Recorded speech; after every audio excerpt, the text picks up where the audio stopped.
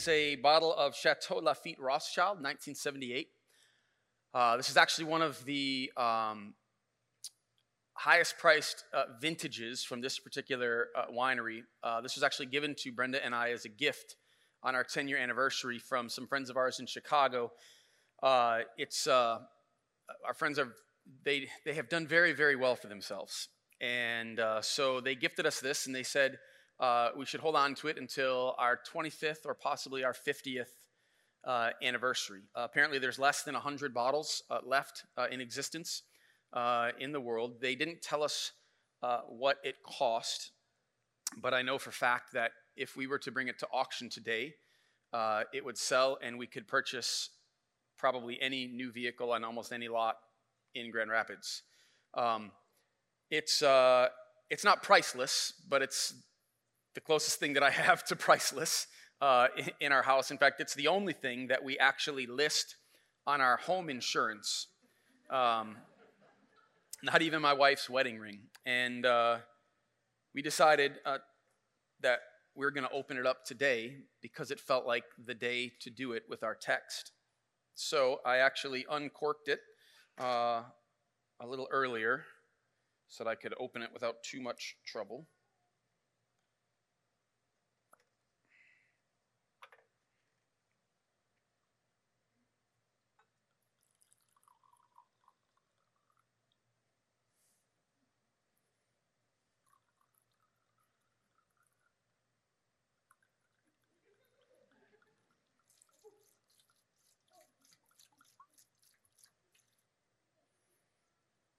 This is from Costco. This is not a Chateau Lafite Rothschild. There's actually some leftover wine that I added water to from a recipe my wife had. I would never waste such an expensive bottle of wine. In fact, quite honestly, if I actually owned a bottle of wine that was that expensive, I would sell it, and I would buy a car. It wouldn't be a new car, but I would buy a car with that bottle. That is actually something that I just put a sticker on last night, just to be able to talk. I promise I will not lie to you the rest of the morning, but our text today, hopefully, will allow this particular illustration to make it come to life. If you have your Bibles, I'd love you to open up to Psalm 23 this morning. Psalm 23. We're going to read starting in verse 1 through verse 5, which is our text this morning.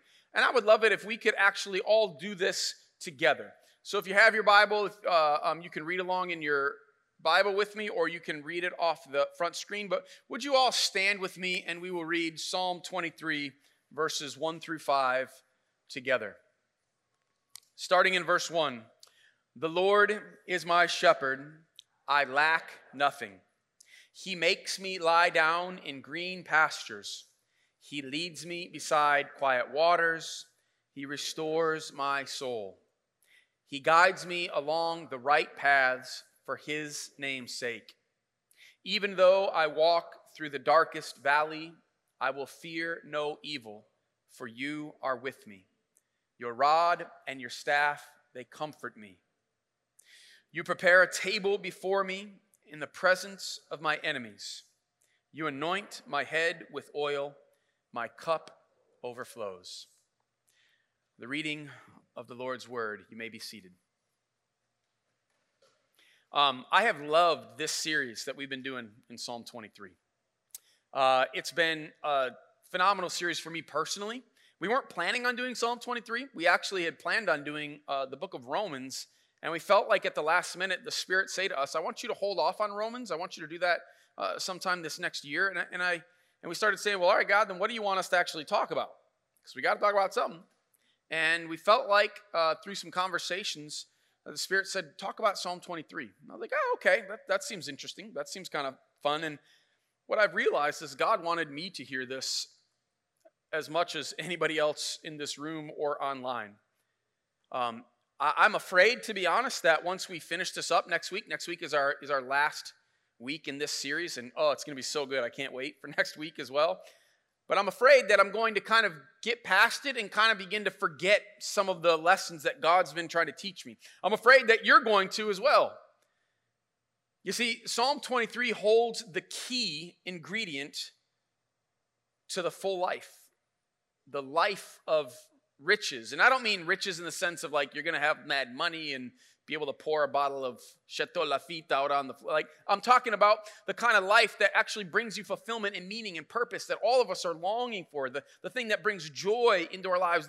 Psalm 23 holds the key ingredient to that. And so what I thought we would do this morning before we dive into the second half of verse 5, which is our text for today, my cup overflows. I wanted us to go back and just be reminded of where God has had us and how he's bringing it up. In fact, what we're talking about today is in many ways the psalmist's attempt to bring us back to the very beginning.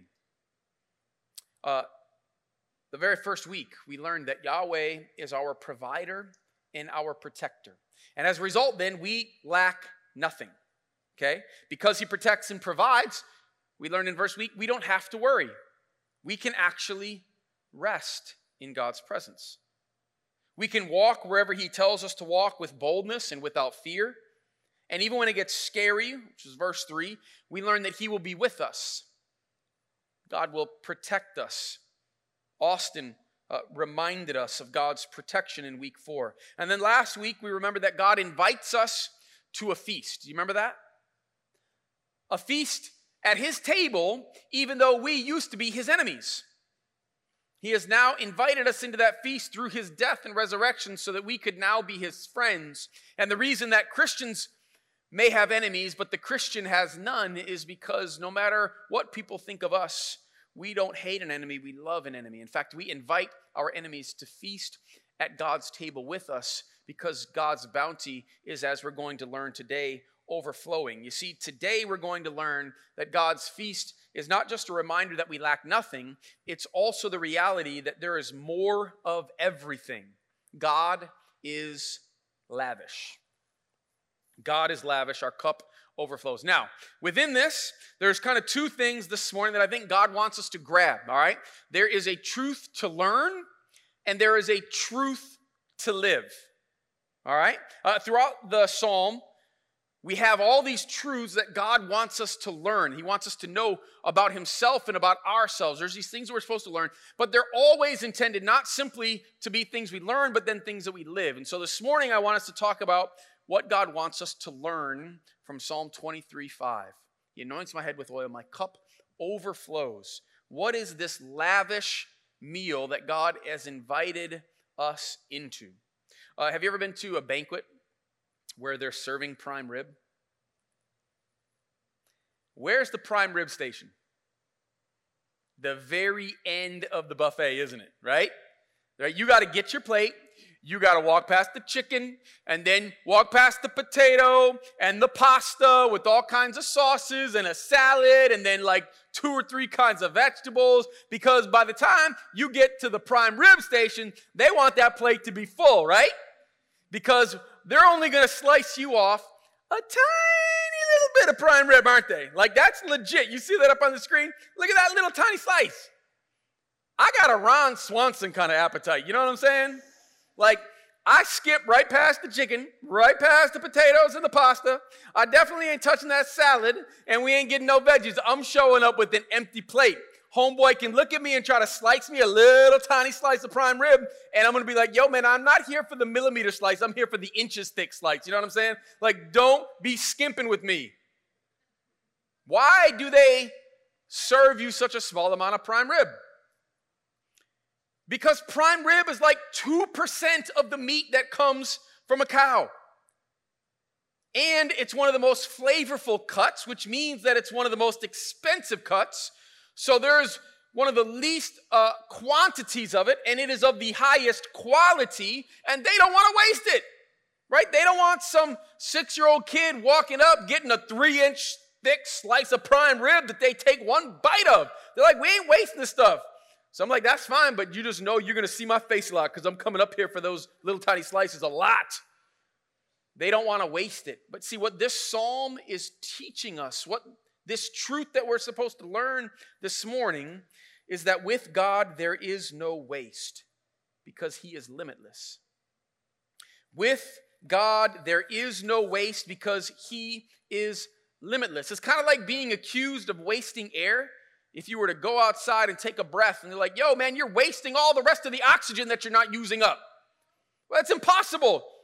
You can't waste it because it's limitless. The trees keep producing more of it. That's how it works. God is the same way, and that's the table that this text is trying to explain to us, the truth he's trying to give to us that God is inviting us to. It's when I was pouring that wine, anybody in here that knows anything about wine, you were like angry almost. Like, how can he do such a waste? It's not a waste if it's water, which half of it was, right? Water just keeps coming. It's not a waste if I have an infinite supply. Even if it's Chateau Lafite, like, it's not a waste. And that's what God is saying. I can't waste anything, friends, because I have a limitless supply. That's the table that God is inviting us to. And it's not just a physical, like, yes, God feeds us physically, but what he's inviting us into, the table the life that he's inviting us into, it's a physical life, it's a spiritual life as well. If you have your Bibles, flip open with me over to John chapter 10. Now, we've spent a little bit of time in John 10 throughout this series. Part of it is because this is the passage in John 10 where Jesus talks about being the good shepherd. I think Jesus was very specifically connecting the concept of shepherd and what King David does in Psalm 23 here as God is our shepherd. He's like, the Lord is our shepherd, and Jesus is like, I am that shepherd. I'm the good shepherd. In fact, that's what Jesus actually says. He says, I'm the good shepherd. I lay down my life for the sheep. That's verse 11. We're actually going to look at the verses just before that because Jesus kind of shares a story in verses 1 through 10. Now, if you have your Bible, we always teach out of the NIV here, but if you've got something else, that's fine. But this morning, I'd like for us to actually read it. It'll be up on the screen out of the Message version. This is John Peterson's kind of paraphrase translation of the Bible, and sometimes he brings a richness to it. There's something he does with this that I really enjoyed, and I thought it might be helpful. So let's read it together. This is Jesus beginning to speak about who he is and the kind of shepherd that he is, all right? This life that he's inviting people into to follow him. And he says this, he says, let me set this before you as plainly as I can. If a person climbs over or through the fence of a sheep pen instead of going through the gate, you know he's up to no good. He's a sheep rustler. The shepherd walks right up to the gate. The gatekeeper opens the gate to him, and the sheep recognize his voice. He calls his own sheep by name and leads them out. When he gets them all out, he leads them, and they follow because they're familiar with his voice. They won't follow a stranger's voice, but will scatter because they aren't used to the sound of it. Jesus told this simple story, but they had no idea what he was talking about. I love that. So he tried again. Jesus said, I'll be explicit then. I am the gate for the sheep. All those others are up to no good. They're sheep stealers, every one of them. But the sheep didn't listen to them. I am the gate. Anyone who goes through me will be cared for. They'll freely go in and out and find pasture. A thief is only there to steal and kill and destroy. I came so that they can have real and eternal life, more and better life than they ever dreamed of. Now, it's interesting to me what Peterson does here. Because in the NIV, it says, I have come that they may have life and life to the full. Okay? Life to the full, that word full right there is in the Greek a pregnant word. But Peterson does something with it. Jump back to that last slide real quick. Peterson, instead of just talking about life to the full, he actually uses like 5 different concepts to try to explain it. He says that they can have real and eternal life, more and better life than they ever dreamed of. He needs 5 different concepts to try to explain life to the full. And that's not an accident. The reason is because in English, we just don't have a word that really captures the richness, the depth of the word in Greek. Now, in Greek, it's the word perissos. Perissos. And let me explain what that word means. Super abundant in quantity or superior in quality. By implication, it's excessive. Exceedingly abundantly above, beyond measure, more, extra, lavish. God is lavish. You see, when Jesus says life and life to the full, That word full there means abundant, more than you could handle, overflowing, a cup that overflows, like it's limitless, like you can't cap it, you can't count it. It's impossible to fully grasp and understand. That's the kind of lavish life that God is calling us into, that Jesus is inviting us into. He's like, yo, that's the table I'm talking about. You find it in me. Now, this is what I think the psalmist, what God this morning wants us to learn. That the table, the life that God calls us to, is a life of abundance. It's overflowing. What God has, like, it's not just enough, it's more than enough. That's the thing to believe, but I feel like so badly, I wish I could make every single person in here, like, really, not just like, oh yeah, like, that makes sense, but I mean believe it, like in your bones, like deep, right? But that's not something that I can do. I can't make you believe. I can't give you that kind of faith. Only God can actually do that. I can't change your mind. I can't change your heart. Only God can actually do that. But I want you to know something this morning. Even if you're watching us online, the invitation that's being offered, that invitation is real. And I don't know where you're at. I don't know if you've heard about the table. Maybe you've been around people that have sat at that table, that life, that full life. But if you've never taken the invitation to come and accept Christ, to sit at his table, to experience the life that he offers, I just want you to know that that invitation is real. I can't force it. I can't convince you. I'm not going to be able to argue it in a way that's going to make you believe. But I just want you to know that it's real. And I don't talk about this theoretically, okay? I'm not just sharing this because, like, it's this theoretical thing that I learned in seminary and now I'm just, like, dumping it on you. I'm talking to you as somebody who is sitting at the table. Like, I know it's real. Now, I don't deserve to be able to sit at the table. It's not that I'm, like, some really good dude, kind and awesome, and that's why, like, God was like, yeah, you get to come. No, quite honestly, friends, I will admit I walk away from the table way too often. I go to try to look and find where I can find fulfillment and satisfaction in other things. Job or family or material possessions or how people view me, my reputation. Like, way too often I find myself trying to fill myself, give myself meaning. The problem is every single time I realize that those cups are empty. Like, that food that I try to feast on, it just makes me sick, and I find myself wandering back.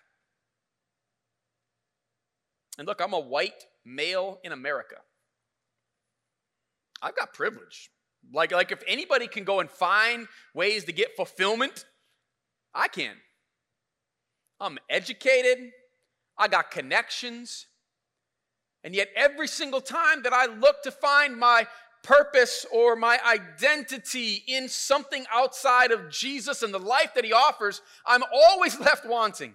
And so I simply want to say to you today that the invitation is available, but I'll never be able to prove it to you. But I want you to know that I don't speak just as one who knows about it intellectually. I've experienced it, and oh my goodness, friends, I want you to experience it as well. Like, more than anything, like, that's why I do what I do. I don't care, like, take away the paycheck, take away the whatever. I love telling people about how Jesus has changed my life, wrecked my life, reoriented my life, the life that I found in him, and I want that so much. All right.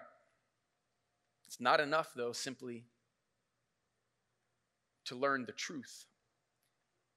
Now we also have to live the truth. You see, that's what Psalm 23 is doing all the time. It's teaching us a truth, and then we're learning how to apply it, how to live it, how to actually make it transform who we are and what we're about. So living this truth means that our lives get reordered. Living this truth means that our lives get reordered. Flip over to our last passage this morning, Romans chapter 8. Romans chapter 8. Now, this is where the Apostle Paul is actually talking to the church in Rome in this letter that he's written. And he has just told them about this life that is found in Jesus. The full life, the overflowing life. How God finds us and calls us and we get justified by him, and then the sanctification that works itself out and how God's going to finish what he started in the glorified nature. And he's like, that's the full life. And then he goes on and he says these words, what then shall we say in response to these things? Verse 31, if God is for us, who can be against us? He's like, yo, what shall we say in response to all these things? Look, if God is for you, who can be against you? And look what he says. He who did not spare his own son, but gave him up for us all, how will he not also, along with him, graciously give us all things? He's like, look, if God was willing to give Jesus his one and only son, don't you think he'll give you whatever you need to live that life, to experience the fullness, the overflowing life that Jesus talked about? He's like, of course he will. Have you ever heard of the Dubai First Royal card? No, have you? I'd never heard of it before either. Do you know what I had heard of? I had heard of the American Express Black card. You heard of that? The Amex Black is a credit card that you can only get if you are invited to get it. You can't apply for it. In fact, I heard that the Amex Black card, to get one, you have to actually spend upwards of $250K a year on credit. If you spend that much, you will get an invitation to get an Amex Black card, okay? Supposedly it doesn't have a limit on what you can spend. There's about 17,000 people in the world that have an Amex Black card. The Dubai First Royal credit card is the most exclusive card on the planet. There's rumored, although nobody knows for sure, to be less than 200 people in the world that have this credit card. Literally, it's made with 24-karat gold and has a real diamond in the middle of it, and that's just the card you're supposed to carry around, all right? Listen to what you get with the Dubai First credit card. 0 credit limits and no restrictions with guaranteed approval of all charges regardless of expense. I was reading an article about it, and someone who represented this card said, well, if you're on a yacht and you decide that you would like to buy that yacht, you should be able to, and you can. Excuse me? You get a dedicated relationship manager and lifestyle manager assigned to your account, available 24 hours a day, who can arrange everything from tickets to trips on a private jet. There are no specified benefits. Instead, cardholders have unlimited access and privileges anywhere in the world. The most exclusive credit card in the world. I promise you, you and I will never even see one. I'm not talking about having one. I'm saying you won't even ever see one of these things. If your dad came up to you and gave you that credit card, would your life look any different? Don't try to play all cool with me like, no, man, I'm cool with what I got. Baloney! Y'all would have a different looking life. I'm just telling you that right now. I know I would. Shoot, you think I'd be painting the stairs on my back deck to finish the... No, I'd be paying somebody to paint those stairs. Do you think I'd be driving around a 20-year-old Volvo station wagon that's been dribbling oil in my garage for the last 5 years? No way! Look, if we... That's right, no way. Look, if we had that, I'm just saying, like, some things in your life would change. No limit. That's exactly what the psalmist is trying to tell us that we have. It's exactly what the psalmist is trying to say to me. He's like, T, that's what you have. You've got a dad that has no limits. He can't waste anything because he's limitless. Friends, we have to actually believe it. And when we believe the truth, we get to start living it. You see, if I actually believed it, right, that God is overflowing, it ought to change how I act, right? I can be generous with whatever I have because I know I'm not going to run out. I can be humble and gentle because I don't need to prove anything.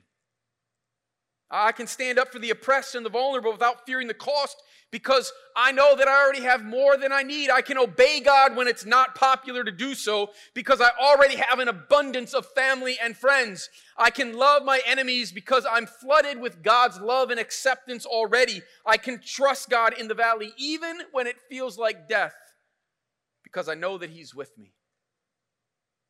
Friends, that's what it looks like to not just believe, but to live the truth.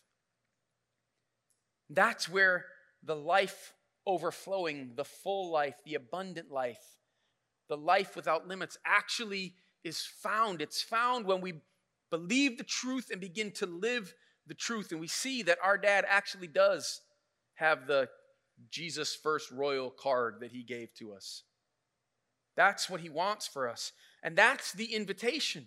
That's the invitation to a table, to a feast, to a life that's overflowing. Who needs that? Who in here right now, you know that you are not finding fulfillment in all the places that you're looking for it? We have to believe it, but we also have to accept the invitation. We have to say yes. We have to say, all right, Jesus, I believe. I don't get it all. I don't understand everything. God, there's still some stuff that I got some questions about. But God, I know I've been looking in a lot of different places and I keep coming up empty. So Jesus, today I will give myself to you. I remember when I was in 8th grade, the end of the year, Longfellow Middle School, Flint, Michigan, some crazy person had the idea that for a graduation trip, they should put all of us on a bus and drive 3 hours down to Cedar Point. I was so stinking excited, man. Oh my goodness, like this is going to be amazing. All my friends, all a few hundred of us get there early in the morning. They got the buses lined up. We're all excited. I barely slept the night before. We get on the bus. We're all chatting and talking, and about halfway down there, I'm so excited, but then I remembered I'm scared to death of roller coasters. Like, no joke. I was so scared of roller coasters. Now, to be fair, I hadn't been on a roller coaster in about, 6, 7 years, something like that. I was 7 years old when my dad forced me to go on a roller coaster with him at some little theme park. It wasn't even a big roller coaster. But I remember we went up to the top, and then we dropped over that first hill, and I lost my stomach. Like my stomach was somewhere up in my throat, and I was so scared out of my head, like I was freaking out. So I said, roller coasters are obviously an invention of the devil himself. That's all I thought about roller coasters. So here we are, we're on our way to Cedar Point, and I'm like, yo, what am I going to do all day at Cedar Point? Because I sure as heck ain't riding no roller coaster. Those things is like of the devil. I get there, and I find my buddy James, who's also just as scared of roller coasters as I am. So James, and now mind you, it's Flint, all right? Like you can't act like you're scared of a roller coaster, right? I ain't scared of no coaster, man. I just don't want to do it. I like the IMAX way better. So we went to the IMAX once, and it was good. But the second time and the third time, IMAX wasn't so good anymore. And we kept getting off getting out of the IMAX, and we would see people getting off the roller coasters, right? And they're all happy, and they're high-fiving, and we're walking through the park, and we can hear people on the coasters, and they're screaming with fear/delight, and they're all excited, and they want to just keep going and doing more, and we're like, it can't be that awesome, can it? Like, there's no way that it's that great. And so literally that's what we did all day. We had to be back at the bus at 6:30, and finally at 5:45, James and I look at each other and like, should we try one? And we got up the courage to go stand in line for the corkscrew.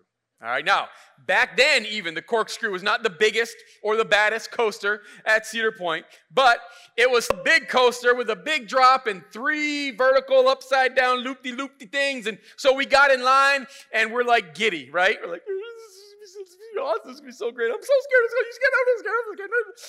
Half an hour, we get through.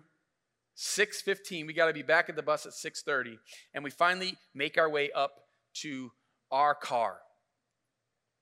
And they open up the things, and people get off, And all I want to do is walk straight through to the exit. Like I wanted to walk, you know what I'm saying? You've seen those people, right?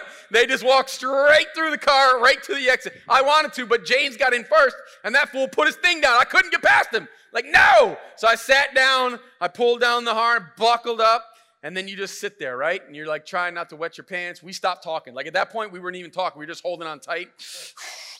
Starting to hyperventilate, and then finally it starts to go, comes out, and then it starts going up, clickety, clackety, clickety, clack, clickety, clack, and it's the slow. Why do they do that? That's like the worst thing. So slow, going up the hill, and you can't even look right or left because the bars are right there. All you can see is ahead, and it's just the sky getting closer and closer. Man, I'm freaking out. We get to the top, right, and all of a sudden, we go over the first hill, and it's like,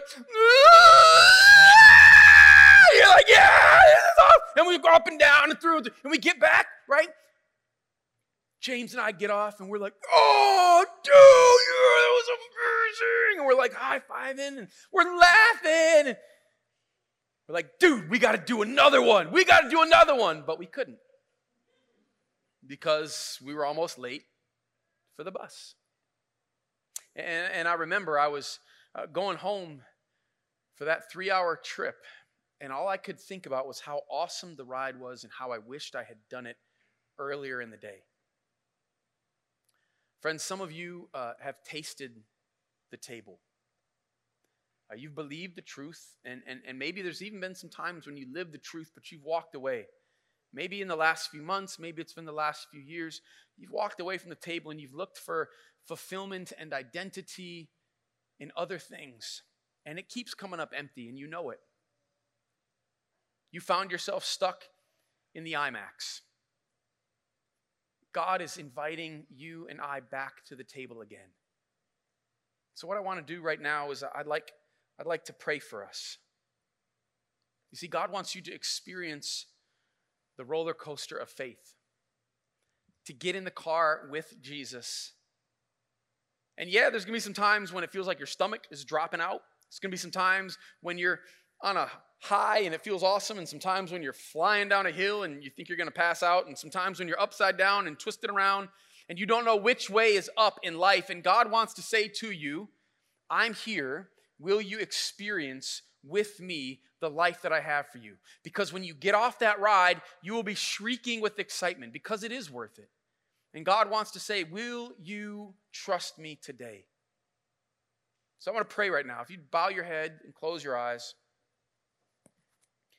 If you've never accepted Christ, if you've never given your life to Christ, and this is for those of you that are watching us online right now, I want to give you an opportunity to invite Jesus. This could be the first time that you ever say, Jesus, I take the invitation to the table. I want that life that Torrin keeps talking about, the life that you offered.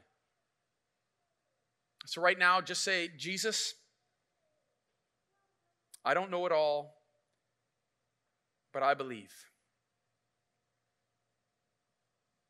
Jesus, I believe in your death and your resurrection. Please come into my life and take over. Forgive me. I give you permission to become the king of my life. Jesus, I want to follow you. I want to let you lead me. Today, I give myself to you. If that was you today, you're here. We want to know online. There's going to be a little button you can click. We want to know that because we want to celebrate with you. And if you're here in our audience live, if that was you today, I want to know, just raise your hand. I'd love to be able to pray with you and celebrate if there's anybody here. Now, for the second set of us, those of us who've been to the table, but maybe we have walked away, maybe we've wandered away from the table, and we're trying to find other things to fulfill us, to find our identity. Maybe today God is inviting you back. He's saying, hey, I'm glad that you're at the park, but we need to get back on the ride, invite you to the table. And if that's you, I just want to pray for you right now. You can pray to God and just say, God, I'm coming back. Jesus, I believe in the life that is found in you, an overflowing life. But Jesus, I don't want to just believe. I want to live it out.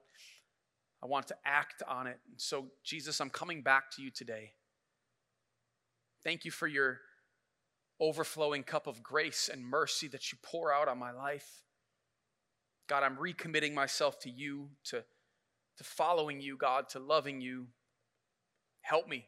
I know it's not going to be perfect. I know there's going to be some bumps in the road, but God, help me. I'm coming back. And if that was you today, online, let us know. If there's anybody here, we'd love to know, because we'd just love to celebrate and pray. Just go ahead and raise your hand. Yes, thank you. Amen. Father God, the life that we find in you is a life that is overflowing. And Father, we know that you're the only place that we're going to find our identity and our fulfillment, and yet way too often, God, I find myself walking away. I should know better, but God, I still do it. Thank you that you are a God of such grace and mercy. You always invite me back in. You invite us back in. Thank you that you are an invitational God. Jesus, we want to be a church that doesn't just believe the truths. We want to be a church that then lives those truths out in our lives, so that we can be generous, so that we can love our enemies, so that we can stand up for you even when it's unpopular. Father, that we can find the fullness of life in you. God, let us be a church that is transformed by this truth. We love you. Thank you for loving us. It's in your beautiful and powerful name we pray. Amen.